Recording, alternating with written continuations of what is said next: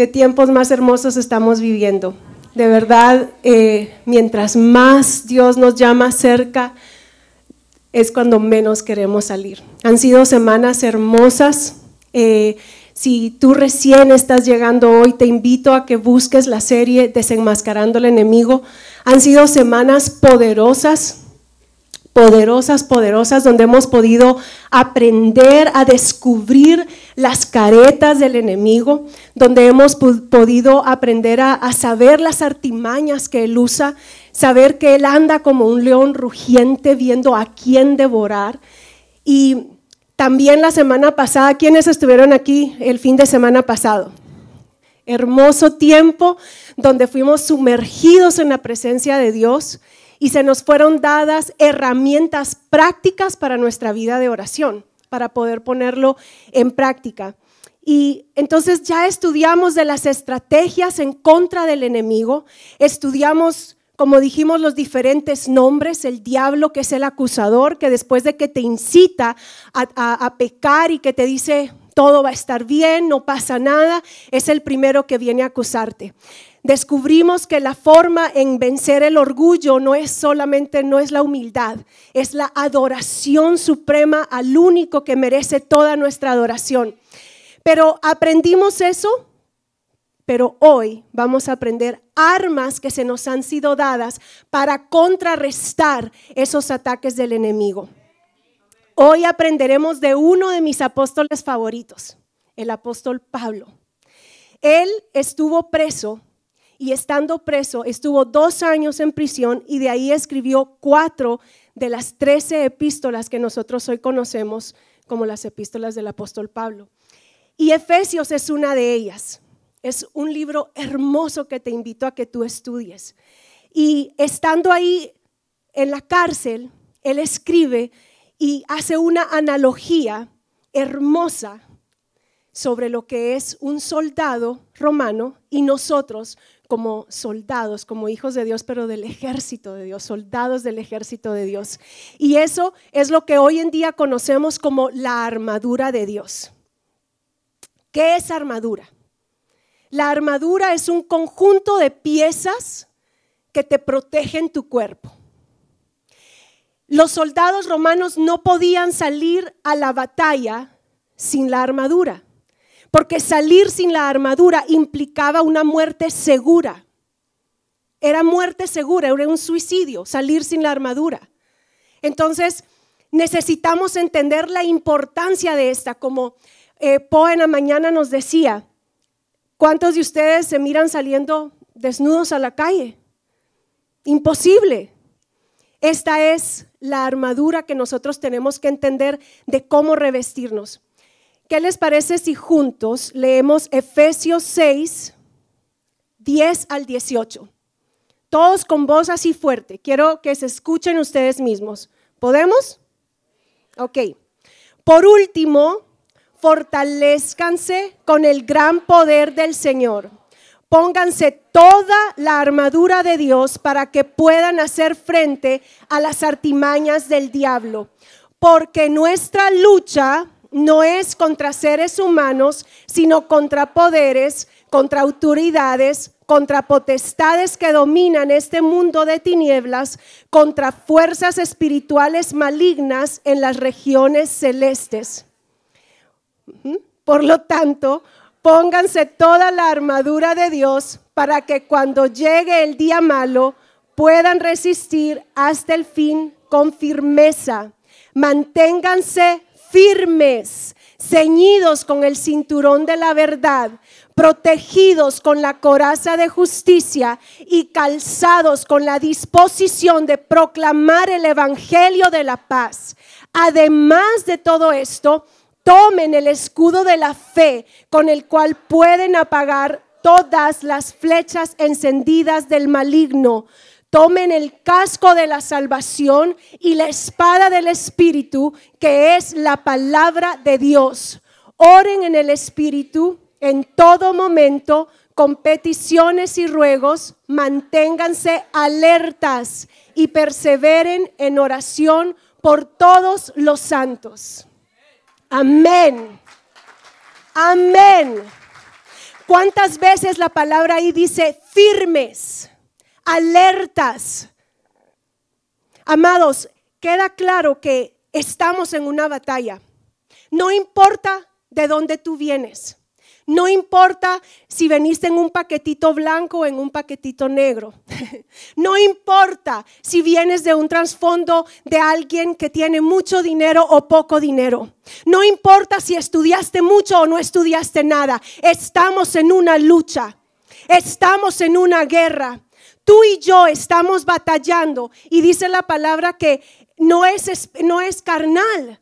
Nuestra lucha es espiritual. Si solo eso hoy pudiéramos entender y abrazar, nuestra lucha no es contra nuestro hermano, nuestra lucha no es con nuestro esposo, nuestra lucha no es con nada que nosotros podamos ver o tocar. Nuestra lucha es espiritual. Es espiritual. Dice que es en regiones celestiales, pero tengo buenas noticias para ti. También en lugares celestiales, en Efesios dice que fuimos bendecidos con toda bendición. También ahí en Efesios tú vas a encontrar cuando lo estudies, porque van a estudiarlo, ¿verdad? También ahí nos dice que estamos juntamente con Cristo, sentados en lugares celestiales. Es decir, amados, que nosotros no estamos peleando para la victoria. Nosotros estamos peleando desde la victoria. Nosotros tenemos la victoria. Ya estamos en lugares celestiales juntamente con Cristo. Nosotros no necesitamos decir, ¿será que sí? ¿Será que no? No, Dios ya dijo sí. Jesucristo en la cruz del Calvario pagó un precio muy alto y te dio la victoria. Y desde ese lugar, desde la cruz del Calvario, es que tú puedes pelear y declarar que tu matrimonio está a salvo. Declarar que tus hijos van a servir al Señor. Declarar que tus finanzas se alinean, que tu cuerpo, tu salud se alinea al Señor. Porque estamos juntamente con Él. Todas las partes de la armadura son importantes, todas. Cada una de las que leímos son de vital importancia. En las próximas semanas vamos a seguir estudiando una a una para que nosotros podamos entender y no solamente decir yo me revisto, sino entender lo que estamos diciendo y haciendo. Vamos a aprender en esta mañana sobre el escudo de la fe. En el verso 16 dice, además de todo esto, tomen el escudo de la fe, con el cual pueden apagar todas las flechas encendidas del maligno. ¿Saben? Los soldados romanos, usando la misma analogía que el apóstol Pablo nos da, tenían dos tipos de escudo.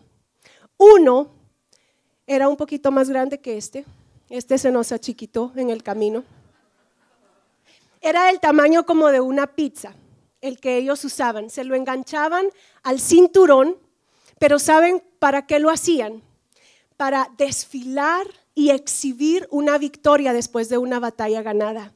Es decir, el que era así redondo, del tamaño como de una pizza, mírenlo, no así de chiquito, y lo llevaban aquí era para exhibirlo, para publicar una victoria.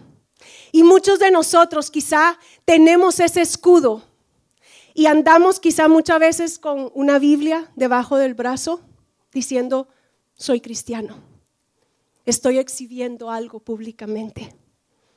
Pero hoy vamos a aprender el otro tipo de escudo que ellos usaban, que era más o menos así de este alto, medía 4,5 pies de alto aproximadamente y era curveado. Y lo usaban cuando iban a pelear cuerpo a cuerpo, en batallas cuerpo a cuerpo. Y lo usaban obviamente para defenderse, lo usaban también para tomar ciudades, unían sus escudos, ellos se unían hombro a hombro y ponían sus escudos, se ponían y no dejaban espacio ninguno, no dejaban ni un solo espacio para que nada del enemigo pudiera penetrar.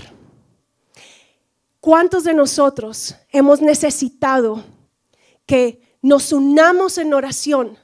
Cuando has recibido un diagnóstico médico, es en ese momento que la iglesia, amados, la iglesia es una idea de Dios. El congregarnos es una idea de Dios.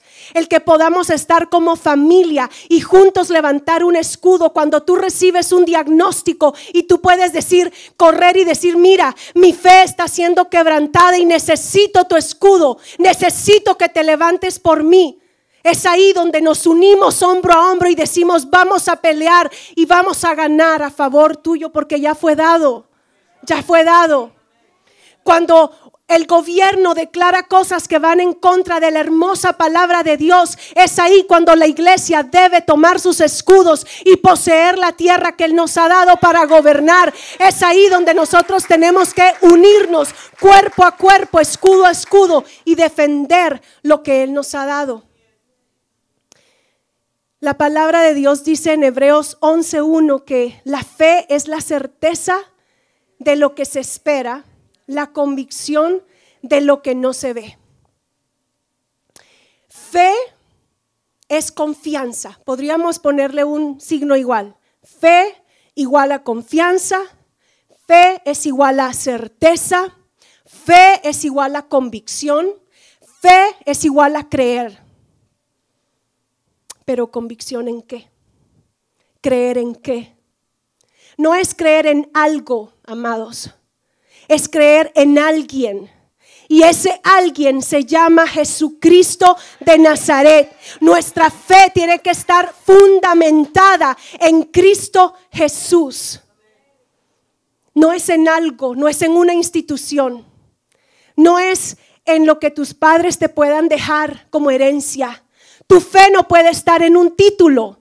Tu fe no puede estar en un matrimonio. Tu fe no puede estar puesta en tus hijos. Tu fe no puede estar puesta en una iglesia o en un gobierno. Tu fe debe estar fundamentada en Cristo Jesús y en su palabra, porque el verbo es Él. Él es la misma palabra que se hizo carne.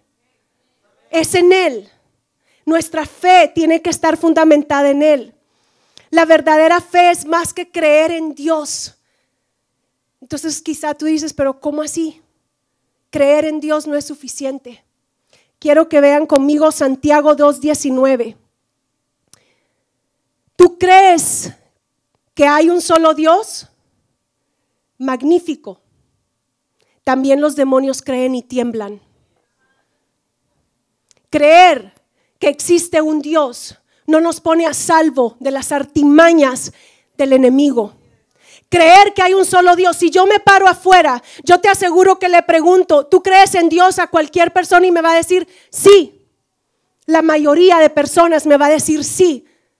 Pero es creer en Dios y poner su palabra por obras. Es creer en Dios y decidir dar un cambio de 90 grados, de 180 grados y decir no miro atrás, no vuelvo atrás con la ayuda del Espíritu Santo.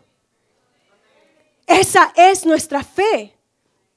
El reconocer que Él murió, que resucitó y que hoy está sentado a la diestra de Dios Padre. Esa es nuestra fe.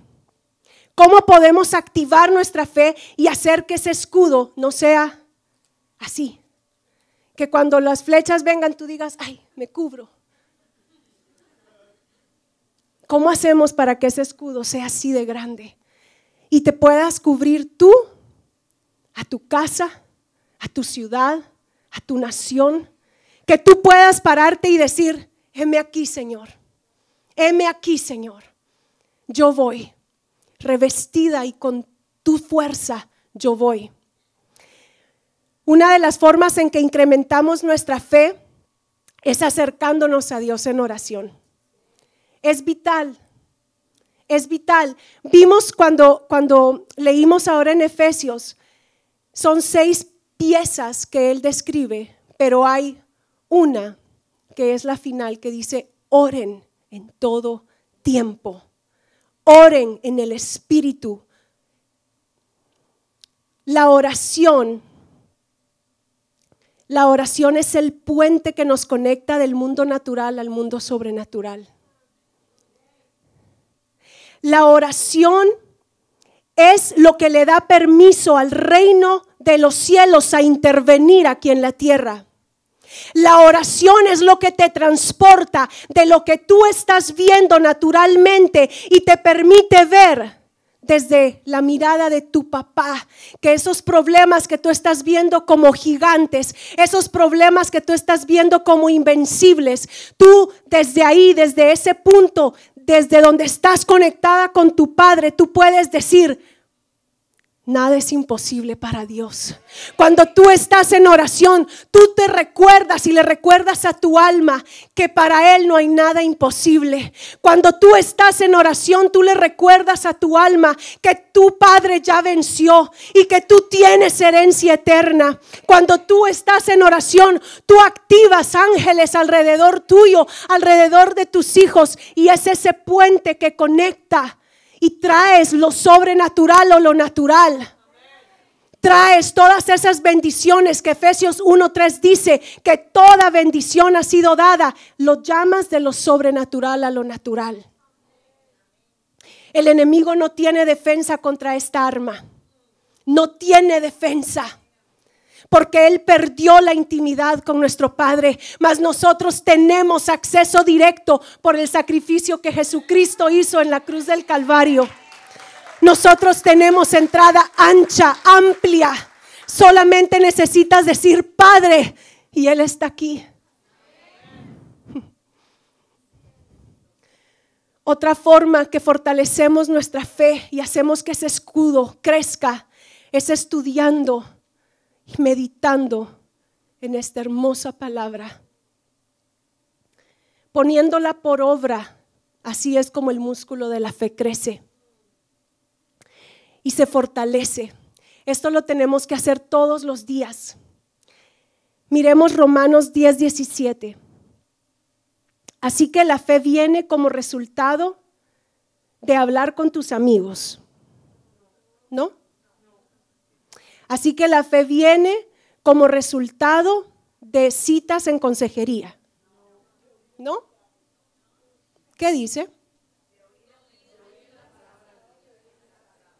De oír la palabra de Dios. ¿Qué estás oyendo? O mejor dicho, ¿a quién estás oyendo? ¿Con quién te estás poniendo de acuerdo? Cuando el enemigo te lanza mentiras, nuestra defensa no es decir: sí, tienes razón, estoy vencido. Sí, tienes razón, Satanás, mis hijos se van a perder. Sí, tienes razón. No, esa no es nuestra defensa. Nuestro escudo está en decir: mas yo y mi casa serviremos al Señor. Cuando Él te lanza dardos y te dice: tu matrimonio se va a acabar, no hay salida, tú levantas el escudo de la fe y dices: no, mas yo y mi casa serviremos al Señor. Mas yo y mi casa serviremos al Señor. Lo que Dios unió, nadie lo va a poder separar. Hay cercos que se levantan alrededor de nosotros cuando proclamamos la palabra de Dios, cuando decidimos ponernos en acuerdo con Él y con su palabra y no con las mentiras del enemigo. Hay un poder. Tu fe necesita crecer, iglesia. Nuestra fe necesita crecer. Nuestra fe necesita crecer. Lo único que el enemigo tiene permiso para hacer es eso: dardos. Ese es la batalla, la mente, es el único campo que Él puede tocar. Él lanza dardos en forma de pensamientos, como decíamos ahora. Él te tira esas flechas encendidas que te dice: estás derrotado, no hay salida, de esta no vas a poder salir, nada tiene solución. ¿Viste? Dios no te ama. ¿Viste? Dios te dejó. ¿Viste? Esas son las mentiras del enemigo. Dianita esta mañana decía: aprendamos a reconocer la voz del enemigo. La voz del enemigo es mentira. La voz del enemigo es negativa. La voz del enemigo te quiere confundir. Tú tienes que conectarte con la palabra de Dios y con lo que Él te está diciendo. Otra forma de que Él lanza dardos es a través de personas. Amados, los golpes más bajos que podemos recibir a veces son de las personas que más amamos en forma de palabras. Cuando un corazón herido o enfermo lanza dardos a nosotros y lo que quiere es hacernos tambalear, hacernos dudar de la bondad de Dios. Es ahí donde el escudo de nuestra fe tiene que levantarse, tiene que salir ese escudo y esa defensa y decir: no, yo no voy a ceder. Mi casa y yo serviremos, mi cuerpo está sano porque su palabra dice que por tus llagas ya fui sana, Señor. Es ahí donde nos toca pararnos y pelear, estar alertas. No podemos seguir permitiendo que Él siga tomando ventaja de nosotros. Amados, mi pregunta en esta mañana es: ¿de qué tamaño está tu escudo? ¿Cómo está tu fe? Quizá hasta hoy, y lo declaro así, hasta hoy vivías de la fe de alguien más. Quizá hasta hoy eras de los que corrían y ora por mí, ora por mí. Hasta hoy, en el nombre de Jesús. Porque tú vas a entender tu posición y tu lugar como hijos de Dios. Otra parte fundamental que mirábamos entre las armas que se nos han sido dadas en nuestro equipo para revestirnos es la palabra de Dios. La espada del Espíritu. La espada del Espíritu, que es la palabra de Dios. Esta palabra, parte de la armadura es ofensiva y defensiva. Pero primero la tenemos que aplicar hacia nosotros. Cuando nosotros leemos la palabra de Dios, primero tiene que hacer vida en nosotros. Porque, vamos a ver mejor lo que dice la palabra. Hebreos 4:12, ¿me acompañan? Pues la palabra de Dios es viva y poderosa, es más cortante que cualquier espada de dos filos. Penetra entre el alma y el espíritu, entre la articulación y la médula del hueso. Deja al descubierto nuestros pensamientos y deseos más íntimos. La palabra de Dios es un decreto inquebrantable. La palabra de Dios es la única verdad absoluta. Todo lo demás es pasajero. Todo pasará, pero su palabra no pasará. Su palabra permanece. Su palabra es sí y amén. La palabra de Dios leímos ahora que es viva y eficaz. ¿Qué quiere decir con viva? Que cuando tú la lees, cuando tú la crees, ella puede y tiene el poder para entrar en los lugares donde había muerte y darte vida. Ella puede penetrar en los lugares donde estaba oscuro y traer luz. Ella es viva y eficaz. La palabra de Dios es poderosa. ¿Sabes que la palabra de Dios revela las intenciones y las motivaciones de nuestro corazón? Cuando nosotros leemos la palabra, este es el único libro que cuando tú lo lees, Él te lee a ti. Cuando tú lees la palabra, empiezas a verte a ti mismo y empiezas a decir: wow, yo no sabía que eso estaba en mí. Wow, Señor, yo no sabía que esto tú lo aborrecías. Ojos altivos. Cuando yo recuerdo cuando yo leí eso por primera vez, hace poco, hace como cuando tenía 20 años. Hace poco. Gracias, mi César.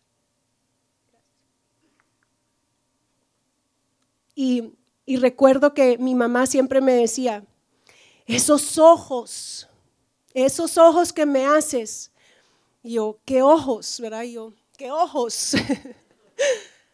Ojos altivos. Y cuando leí que en la palabra que los ojos altivos Dios los aborrece, yo le dije, Señor, hazme consciente de no tener esos ojos de actitud con mi mamá. Espero que mis hijos me estén oyendo.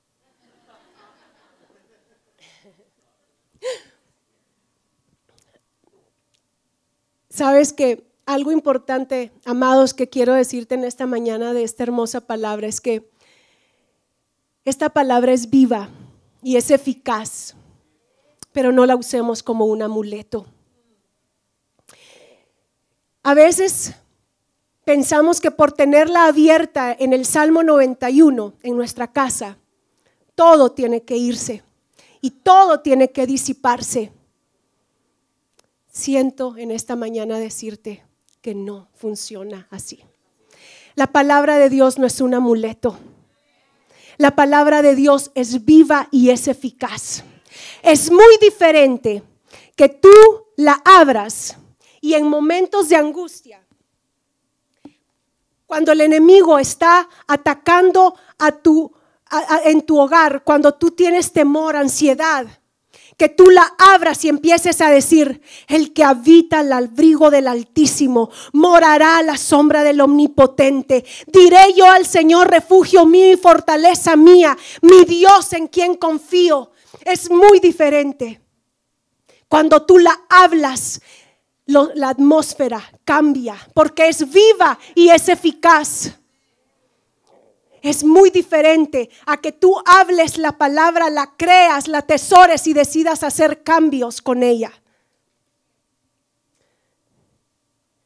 ¿Sabes algo? Vivir la palabra de Dios es de valientes, no es de cobardes. La palabra de Dios no es negociable. No es esto sí y esto no. Esto puedo hacerlo, esto no quiero hacerlo. Quiero los beneficios, pero no quiero el sacrificio. No funciona. Miremos Josué 1, 8 y 9. Solo te pido que tengas mucho valor y firmeza, otra vez la palabra firmes, para obedecer toda la ley. ¿Dice alguna parte? Toda la ley. No te apartes de ella para nada. Solo así tendrás éxito donde quiera que vayas. Recita o medita siempre el libro de la ley. Medita de día y de noche. Cumple con cuidado todo lo que en él está escrito. Así prosperarás y tendrás éxito. Es de valientes. Se requiere valentía. ¿Ustedes han visto a un soldado cobarde? No, aunque le tiemblen las piernas, ahí están. Tú y yo somos soldados del ejército de Dios. Y estamos llamados a ser valientes, valientes. El obedecer la palabra de Dios nos garantiza éxito, protección, nos hace dar pasos firmes. No solo para nosotros, sino para nuestras generaciones. ¿Cómo yo afilo mi espada? Leyendo, estudiando y meditando la palabra de Dios. Cada día que tú estudies la palabra de Dios, estás afilando tu espada. Para cuando el enemigo venga y te tire esos dardos, tú puedas contrarrestar con ella. La palabra, la adoración y la oración deben de ser nuestro pan diario. No es negociable, amados. No es negociable. Necesitamos anclarnos en Jesucristo como esa ancla de nuestra fe y nosotros hacernos uno con Él, entrelazarnos. Es en su palabra, oración y adoración.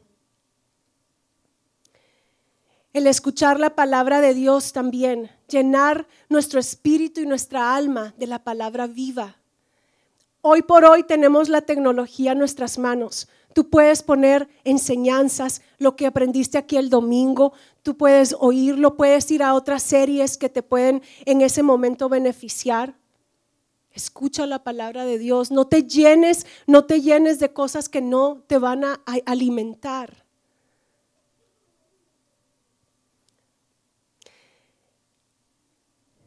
Amados, esta mañana es una mañana de decisiones. Tú puedes decidir en esta mañana tomar esa decisión de decir: no voy a permitir que el enemigo tome más ventaja de mí, de mi hogar. Quiero contarte algo. Hace aproximadamente 7 años, mi esposo y yo estuvimos a punto de divorciarnos. Estuvimos muy cerca del divorcio. Estábamos sirviendo, trabajando en las cosas de Dios, pero sin darnos cuenta, el enemigo había ganado ventaja y habíamos dejado de hacer lo que la palabra de Dios manda hacer, el estar conectados nosotros dos primero, antes de darle a tanta gente. Empezamos a cuidar y a hacer muchas cosas buenas, entre comillas, mas sin embargo nosotros nos fuimos separando. Llegó un punto en que tanto él como yo dijimos: no hay más nada que hacer, no hay vuelta atrás. Pero fue ahí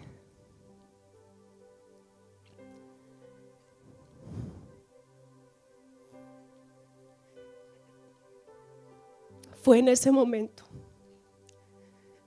donde el escudo de mi fe fue levantado. Cuando yo doblaba mis rodillas y le decía: Señor, esto es incomprensible que esto nos esté pasando. Nosotros te hemos servido. Y él me decía: Karen, este no es mi plan. Este no es mi plan. Mi plan es que tú, él y tus hijos me sirvan y que vivan una vida en abundancia. Y empecé a esconderme detrás del escudo de mi fe. Empecé a esconderme detrás del escudo de la fe. Empecé a declarar la palabra. Y sí, fueron muchas veces que lloré y muchas veces que le decía: Señor, tú le estás hablando a él también, no solo a mí, porque yo no miro que él cambie. Y él me decía: confía en mí. Pero estamos bajo ataque, amados. La familia es un punto al blanco del enemigo. Y yo quiero invitarte hoy, en esta mañana, si tú estás aquí, tú reconoces y tú puedes decir: sí, he estado bajo ataque, mi matrimonio, o quizá tus hijos, quizá el enemigo se ha ensañado en contra de tus hijos. Este es el momento de pararte y tomar tu escudo. Dios lo hizo con nosotros y lo puede hacer contigo, porque Él no tiene acepción de personas. Él puede volver a hacer donde aparentemente no había nada. Él puede volver a hacer todo nuevo y mejor. Todo nuevo y mejor.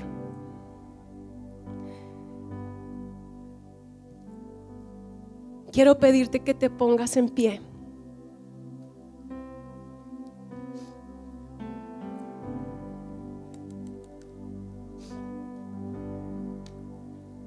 Cierra tus ojos y escucha lo que Dios te dice en esta mañana. El Señor extiende su mano, toca tu boca en este momento y te dice: hijo, hija, he puesto mis palabras en tu boca. Hoy te doy la autoridad para que le hagas frente a naciones y reinos. A algunos los deberás desarraigar, derribar, destruir y derrocar. A otros los deberás edificar y plantar.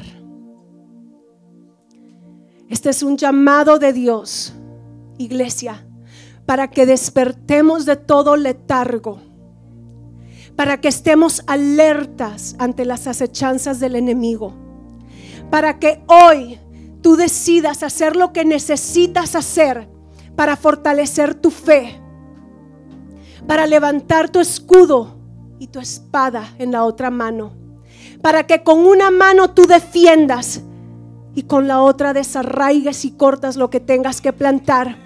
Y con la otra mano vas a plantar lo que Dios te está llamando a plantar y edificar. Edificar sobre tu familia, edificar sobre tu casa, edificar en tu fe. Esta mañana, iglesia, yo quiero pedirte que ahí donde tú estás, tú le digas: Señor, repite conmigo, dile: Señor, hoy yo decido tomar mi lugar, mi posición de hija o de hijo, y hacerme una en ti, revestida de toda la armadura. Hoy decido poseer lo que Dios me ha entregado: mi casa, mis hijos, mis finanzas, mi salud, mi ciudad, en el nombre de Jesús. Amén. Amén.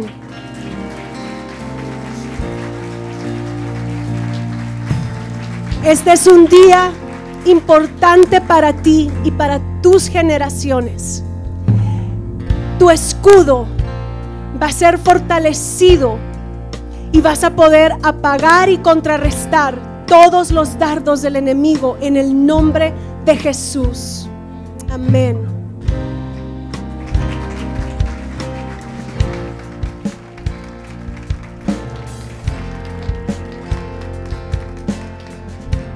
¿Cuál va a ser la aplicación práctica? Inclina tu rostro un momentico. Yo me voy a quedar callada. Repasa la toma de notas que hiciste en tu corazón de lo que acabas de escuchar. Y séllalo. ¿Cuáles son tus decisiones?